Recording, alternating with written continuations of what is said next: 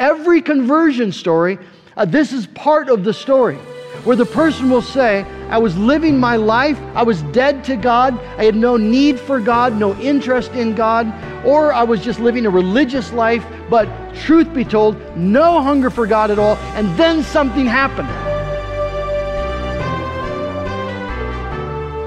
Welcome to Simple Grace Radio, where we share God's glorious grace for a transformed life. I'm your host, Adrian Crum. In a few moments, Pastor Dale Van Dyke unpacks for us this series in the Beatitudes, God's word for the ones that He blesses. And we come to hungry for holiness from Matthew 5:6. Blessed are those who hunger and thirst for righteousness' sake. Do you hunger for God? When you open up the Bible, are you excited to dig into the treasures of what can actually satisfy your soul? Or are you apathetic? Do you just drift a little bit and walk in an unexcited way through your life as a Christian? I want to invite you, even if you've never been a believer, to consider what it means to be hungry for holiness and to run to God as the only source of what can actually satisfy that appetite. Let's dig into Hungry for Holiness, Matthew 5, verse 6, as Pastor Dale continues the series in the Beatitudes. Tonight we come to the fourth Beatitude, as Jesus teaches us the characteristics that belong to those who belong to the kingdom of God. How do we grow in sanctification? And Jesus is, again, teaching us tonight that the growth will happen as we pursue the hunger, the Spirit-given hunger that God gives for righteousness. And so I'm going to read the first few verses here, the first 12 verses, and we'll be looking specifically at verse 6. And he, that is Jesus, opened his mouth and taught them, saying, Blessed are the poor in spirit, for theirs is the kingdom of heaven. Blessed are those who mourn, for they shall be comforted. Blessed are the meek, for they shall inherit the earth. Blessed are those who hunger and thirst for righteousness, for they shall be satisfied. Blessed are the merciful, for they shall receive mercy. Blessed are the pure in heart, for they shall see God. Blessed are the peacemakers, for they shall be called sons of God. Blessed are those who are persecuted for righteousness' sake, for theirs is the kingdom of heaven. Blessed are you when others revile you and persecute you, and utter all kinds of evil against you falsely on my account. Rejoice and be glad, for your reward is great in heaven, for so they persecuted the prophets who were before you. Well, tonight we come to the Beatitudes speaking of hunger. One of the things that you don't have to be an astute student of human nature to recognize that people are profoundly hungry. People have deep longings that feel like they must be met. Desires that they want to have fulfilled. If you would just look at your own life, you'll see that your life is in many ways driven by the things that you're hungry for, the things that you deeply long for, whether it be security, comfort, reputation, pleasure, relationships, whatever it might be. It is the hungers that drive you, the hungers in a sense that form you. And that's not a bad thing necessarily, right? God created us with hunger. Adam and Eve in the garden experienced hunger.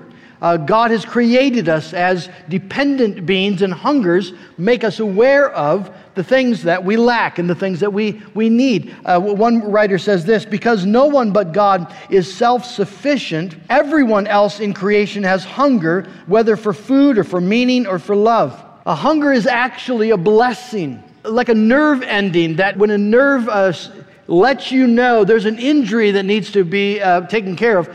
Hunger lets us know that there's a lack, a need that God has given, and it drives us to seek out God-intended satisfaction. Imagine if you were never hungry for food.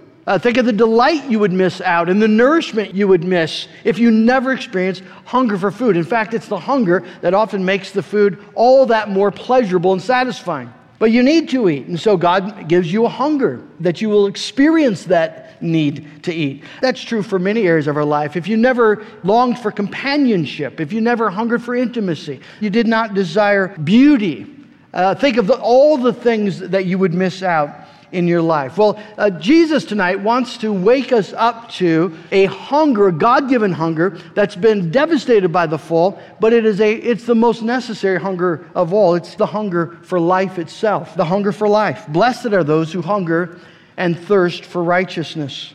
Now, as we've seen in the other Beatitudes, Jesus uses strong language in these Beatitudes. And so here, the word for hunger that he uses, it's a very strong word. So it might be translated, those who are starving for righteousness. This isn't a hunger that you feel at maybe 10 o'clock in the morning and you realize you missed breakfast. And so you just sense, oh yeah, I forgot to eat this morning. The word here is you've been 10 days in the wilderness with nothing to eat. 10 days without water. There's a craving for righteousness. An all-consuming desire for righteousness. Jesus said, blessed are people who are driven by this insatiable longing for righteousness.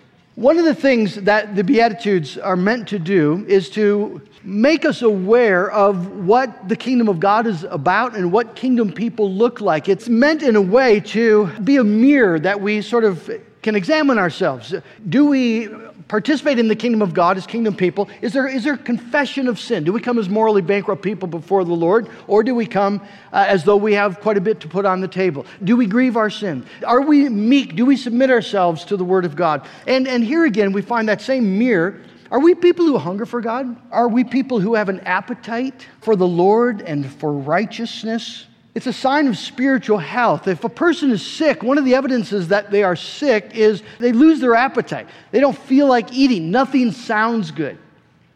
Well, and the same is true, spiritually speaking. When there's a spiritual flu, people just don't have a desire for the things of God. It's not that they don't believe in them. The sick person believes that food is necessary and helpful. They just don't have any longing for it. In the same way, spiritually speaking, a church can be a place where people admit that worship is important, scripture, Bible reading, that's good, prayer is good, all of it is good. We're just not hungry for it. We're willing to submit to it. You don't get a sense, right, in that community of a longing for, a need for, that we must have God. We must have righteousness. Jesus is calling us here tonight to examine ourselves and to examine our church body. Would we be defined as people who crave righteousness? Or would we be defined as people who acknowledge the value of it, but truth be told, we're not really hungry? Blessed are those with a fierce hunger. But what is the nature of this hunger? What are we actually longing for when we hunger and thirst for righteousness? Well, at the essence, it's a hunger for God himself. It's not a desire to be good. Many people can desire to be good with no desire for God. Gandhi wanted to be a good man. Gandhi did not desire God.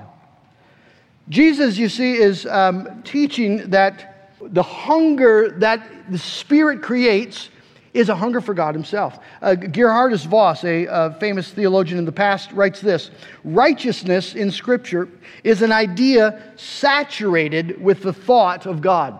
Righteousness is the opposite of sin. And as the conception of sin is inseparable from the reference to God, so in precisely the same manner, the reference to God is inherent in the idea of righteousness. Now, you see, Jesus, as he's speaking these words, he's speaking into a culture which does not understand righteousness. They think they do.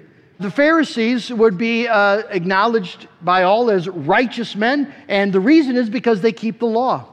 But righteousness isn't about just keeping the external aspects of the law. Jesus, as he confronts the Pharisees and confronts that whole culture, reminds them that righteousness must be saturated with God, with a desire to know God and to love God. And so Jesus would say to these men, using the words of prophet Isaiah, these people worship me with their lips, but their hearts are far from me. Their hearts were far from God. They had the right theology. They had the law. They tried to keep the law. But there was not a hunger for God. Just a longing to know Him, to commune with Him. But if you read the Old Testament scriptures, particularly the Psalms, that comes through this aspect of righteousness, which is to know and commune with God. That comes through over and over. Psalm 27, verse 4. One thing I ask of the Lord, this is what I seek after, that I may dwell in the house of the Lord all the days of my life, to gaze upon the beauty of the Lord and to seek Him in His temple. That's hungering and thirsting for righteousness. Psalm 42, as the deer pants for streams of water, so my soul pants for you, O God. My soul thirsts for God, for the living God. When can I go and meet with God? Psalm 63, verse 1. O God, you are my God. Earnestly I seek you. My soul thirsts for you. My body longs for you in a dry and weary land where there is no water. Psalm 73, 25. Whom have I in heaven but you, and earth has nothing that I desire besides you. Psalm 84. How lovely is your dwelling place, O Lord God Almighty. My soul yearns, even faints, for the courts of the Lord. My heart and my flesh cry out for the living God. You see, the Psalms are meant to train our emotions. The Psalms teach us how we ought to feel when we think of God. When we think about what do we hunger for, this is what we should hunger for. And the truth is that so often in our life, it's not what we hunger for. We hunger for things, for relationships, for pain to go away, for good things. I mean, good gifts of God. But is the driving passion of your life this thing? To know God, to gaze upon God, to see the beauty of God, to experience God, to commune with God. One of the evidences of a vibrant, growing, fruit-bearing Christian is someone who is unashamedly pursuing God. They have a hunger for Him. Because, you see, there's a hunger for God, or when there's a hunger for God, that is the sort of the fountain of righteousness, then there's going to be a hunger to do His will. You'll want to honor God because you love the Lord. Psalm 119, David writes, "Oh, how I love your law. I meditate on it all day long." Verse 70, "I delight in your law." 72, "The law from your mouth is more precious to me than thousands of pieces of silver and gold." He loves the words of God, loves the ways of God, the commands and statutes and precepts. David loves them. Why? Because he loves the Lord. Verse 57, "You are my portion, O Lord, and I've promised to obey your words." That's the hungering that Jesus calls us to. That's the thirsting that He's speaking of. This hungering and thirsting for God that moves to a hungering and thirsting for righteousness, to obey the will of God.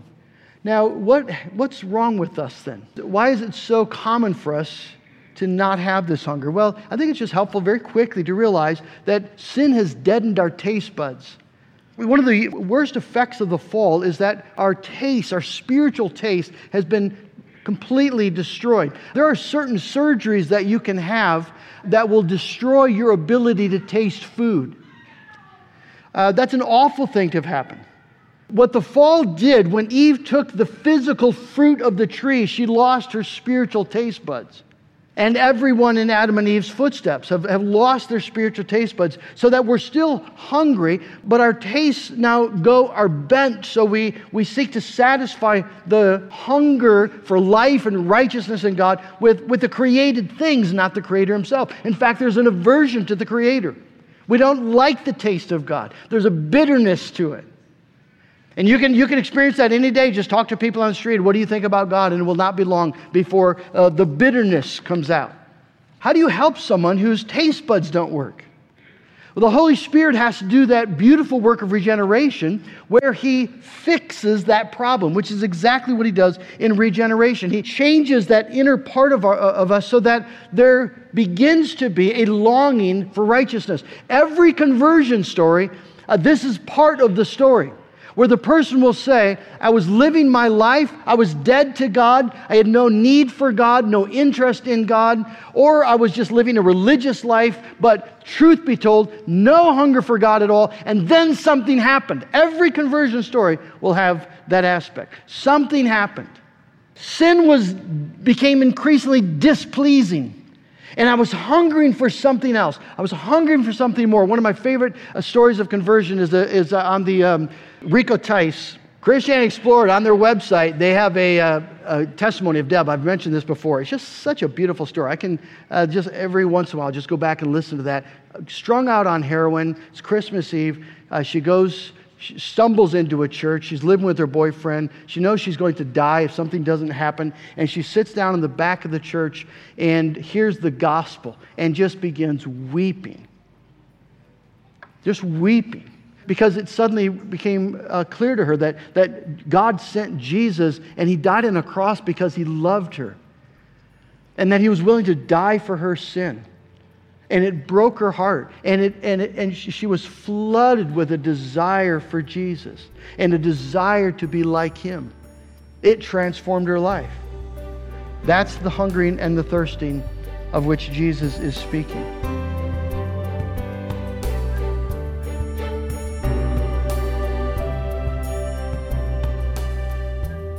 You're listening to Simple Grace Radio, a ministry of Harvest Orthodox Presbyterian Church here in Wyoming, Michigan. You can learn more about our work at simplegraceradio.org. And now back to Pastor Dale.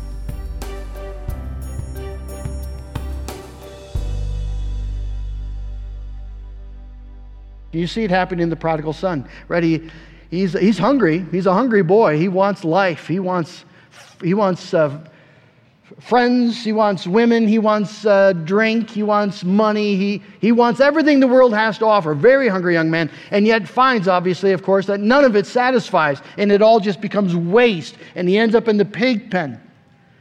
But it isn't until he comes to his senses that he hungers and thirsts for God. Martin Lloyd-Jones said, when the prodigal son was hungry, he went to feed upon husks. But when he was starving, he turned to his father. When he was at the absolute end of himself, then he came to his senses and was hungry for righteousness and went home. I think the woman at the well would be another example of someone that wakes up as she's hungry for all sorts of things. Who knows what she's looking for as she's going from man to man to man. But Jesus and His conversation awakens a new thirst in her. As He says to her, everyone who drinks this water will be thirsty again, but whoever drinks the water I give him will never thirst. Indeed, the water I give him will become in him a spring of water welling to eternal life. And what does she say? Sir, give me this water. Jesus awakens the thirst for the water that wells up to eternal life. Blessed are those who have that thirst and that hunger. And it's a blessed hunger for several reasons. First, because it corresponds to our greatest need. You actually were created for God. You weren't created just to live your life in this world consuming and working, entertaining yourself. You were actually created for something vastly greater than anything this world possesses. You were made for God. You were made to know Him. You were made to be in communion with Him. You were made to be like Him. Blessed are those who realize that is life. Blessed are those who realize then that apart from that, nothing really is worth living for. In fact, that all the things that we try to satisfy ourselves with are starving our souls, and we're dying apart from God. See, God gives hungers, as we said before, to awaken us to things that we need. And when God gives you that hunger for Himself, He is waking you up to your greatest joy. God-given hungers are intended to lead us to God-created joys. Blessed are those then who hunger and thirst for God, because that hunger is going to lead to the greatest joy of your life. There is nothing that compares to the joy of communion with God, the joy of being, by the Holy Spirit, being made like Him, growing increasingly in love and joy and peace and patience and kindness and goodness, faithfulness, gentleness, self-control, all of it. As the Spirit is doing that work, leading you in those paths, there are pleasures there that you can't imagine. There's peace there that surpasses understanding. Joy that's inexpressible and full of glory is how Peter speaks of it. Blessed are you if you are hungry for God. But Jesus says specifically, blessed are those who hunger and thirst for righteousness, for they shall be satisfied. They shall be satisfied. When you come to Jesus Christ in faith, when you come to God with a hungry heart, Jesus promises to satisfy your soul. John 6:35, Jesus declared, I am the bread of life. He who comes to me will never go hungry, and he who believes in me will never be thirsty. That's the promise. Satisfaction. It's a promise that nothing else in this world is going to be able to uphold or fulfill. The world promises us all sorts of things. Even good things, right? How many people don't get married believing that now I'll finally be satisfied? Now I won't ever be lonely ever again. Now all my sexual struggles will disappear. Right? Marriage is going to be nirvana. It's utopia. It's going to be everything that Disney told me it was going to be. And those are the people who a week afterwards are thinking, what in the world happened? How come I'm not fulfilled? The world will say, well, maybe you married the wrong person. Well, no, we just recognize that marriage was never created to satisfy the deepest longings of the heart. It was never created to fix you.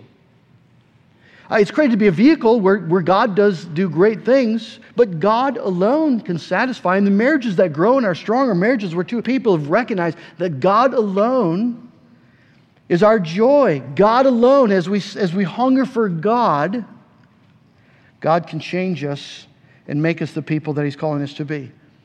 Congregation, as I was thinking about this message, it just struck me again how critically important it is that we be a church that's growing in a hunger for God.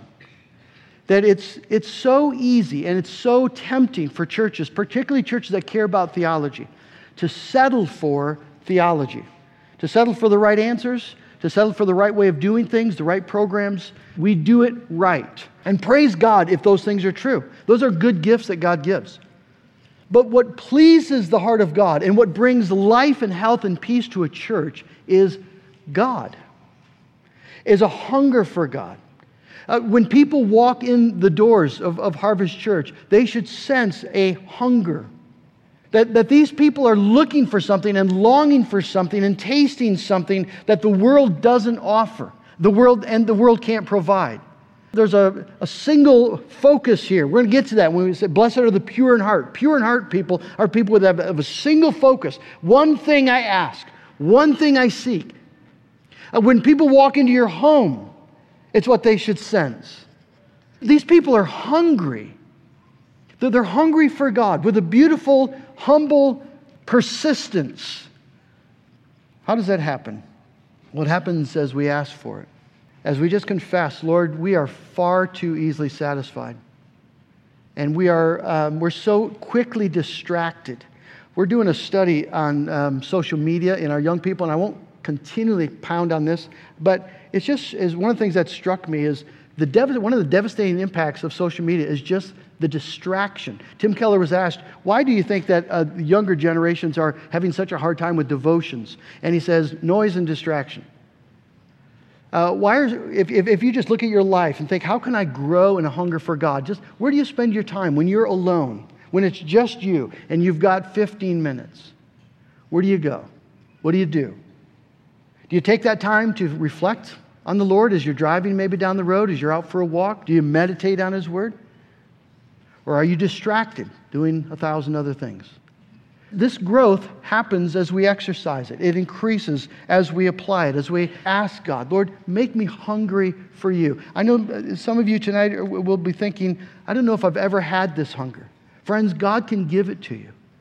I would encourage you, if you notice other people and you sense there's a hunger here for God, this person loves God, is serious about knowing God and following God, attach yourself to that person. Get to know them. Spend time. Ask them questions, particularly if they're elderly and godly. There's so much to learn. Let's be a church by the grace of God that's being marked by this beautiful beatitude of hunger as we feed on Jesus Christ Sunday after Sunday. One of the reasons God gives us Sundays and gives us worship is to increase this hunger. As He shows us His goodness, as He satisfies our souls over and over, He's increasing our capacity both for hunger and for satisfaction.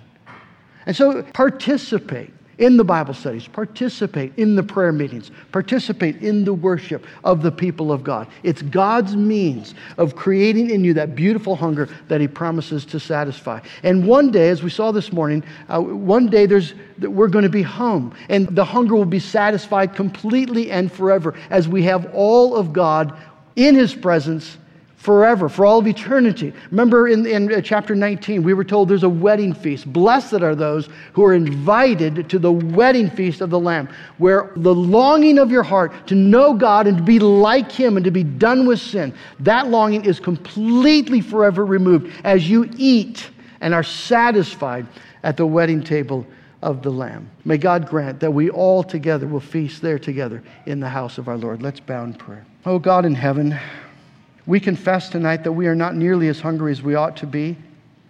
We confess, Lord, that the words of the Psalms are words that maybe we're familiar with, and yet the longing that they express, it's been a long time since we felt that way. Some of us, Lord, do not experience our hunger because we're just tired.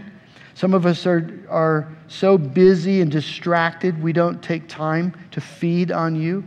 Some of us, Lord, are holding on to a besetting sin. We refuse to repent, and so our spiritual appetite has dwindled. Lord, whatever the case might be, I pray, Lord, that You would work a hunger for God and for righteousness in our life and in our church. That we would be a church that's unashamedly pursuing knowing God and being conformed to His likeness, being useful for His sovereign saving purposes in the world. That, Lord, we'd be unashamed about that. That our passion, our desire as a church is for righteousness, the beautiful righteousness that You give.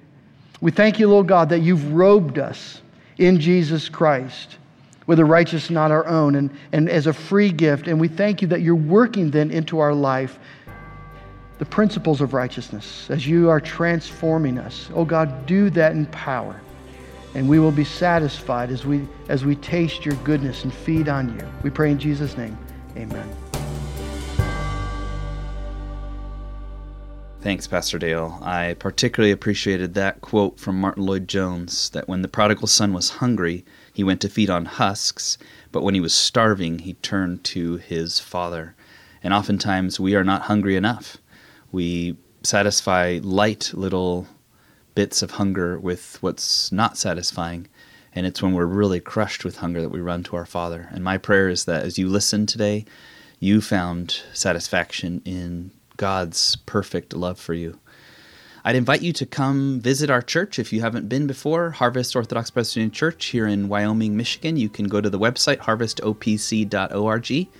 You can also access all of the chronicle of our broadcasts in the book of Galatians and Ephesians, and Job was an excellent series on how to suffer as a Christian. You can go to simplegraceradio.org. That's simplegraceradio.org. You can also support us financially by going to the top right side of the page and clicking donate. We'd appreciate your gift of any amount to support our ministry. You can send us an email by writing to radio@harvestopc.org. Share a prayer request with us, and we'd love to know how we can be praying for you. Come again next week when we'll be sharing God's glorious grace for a transformed life.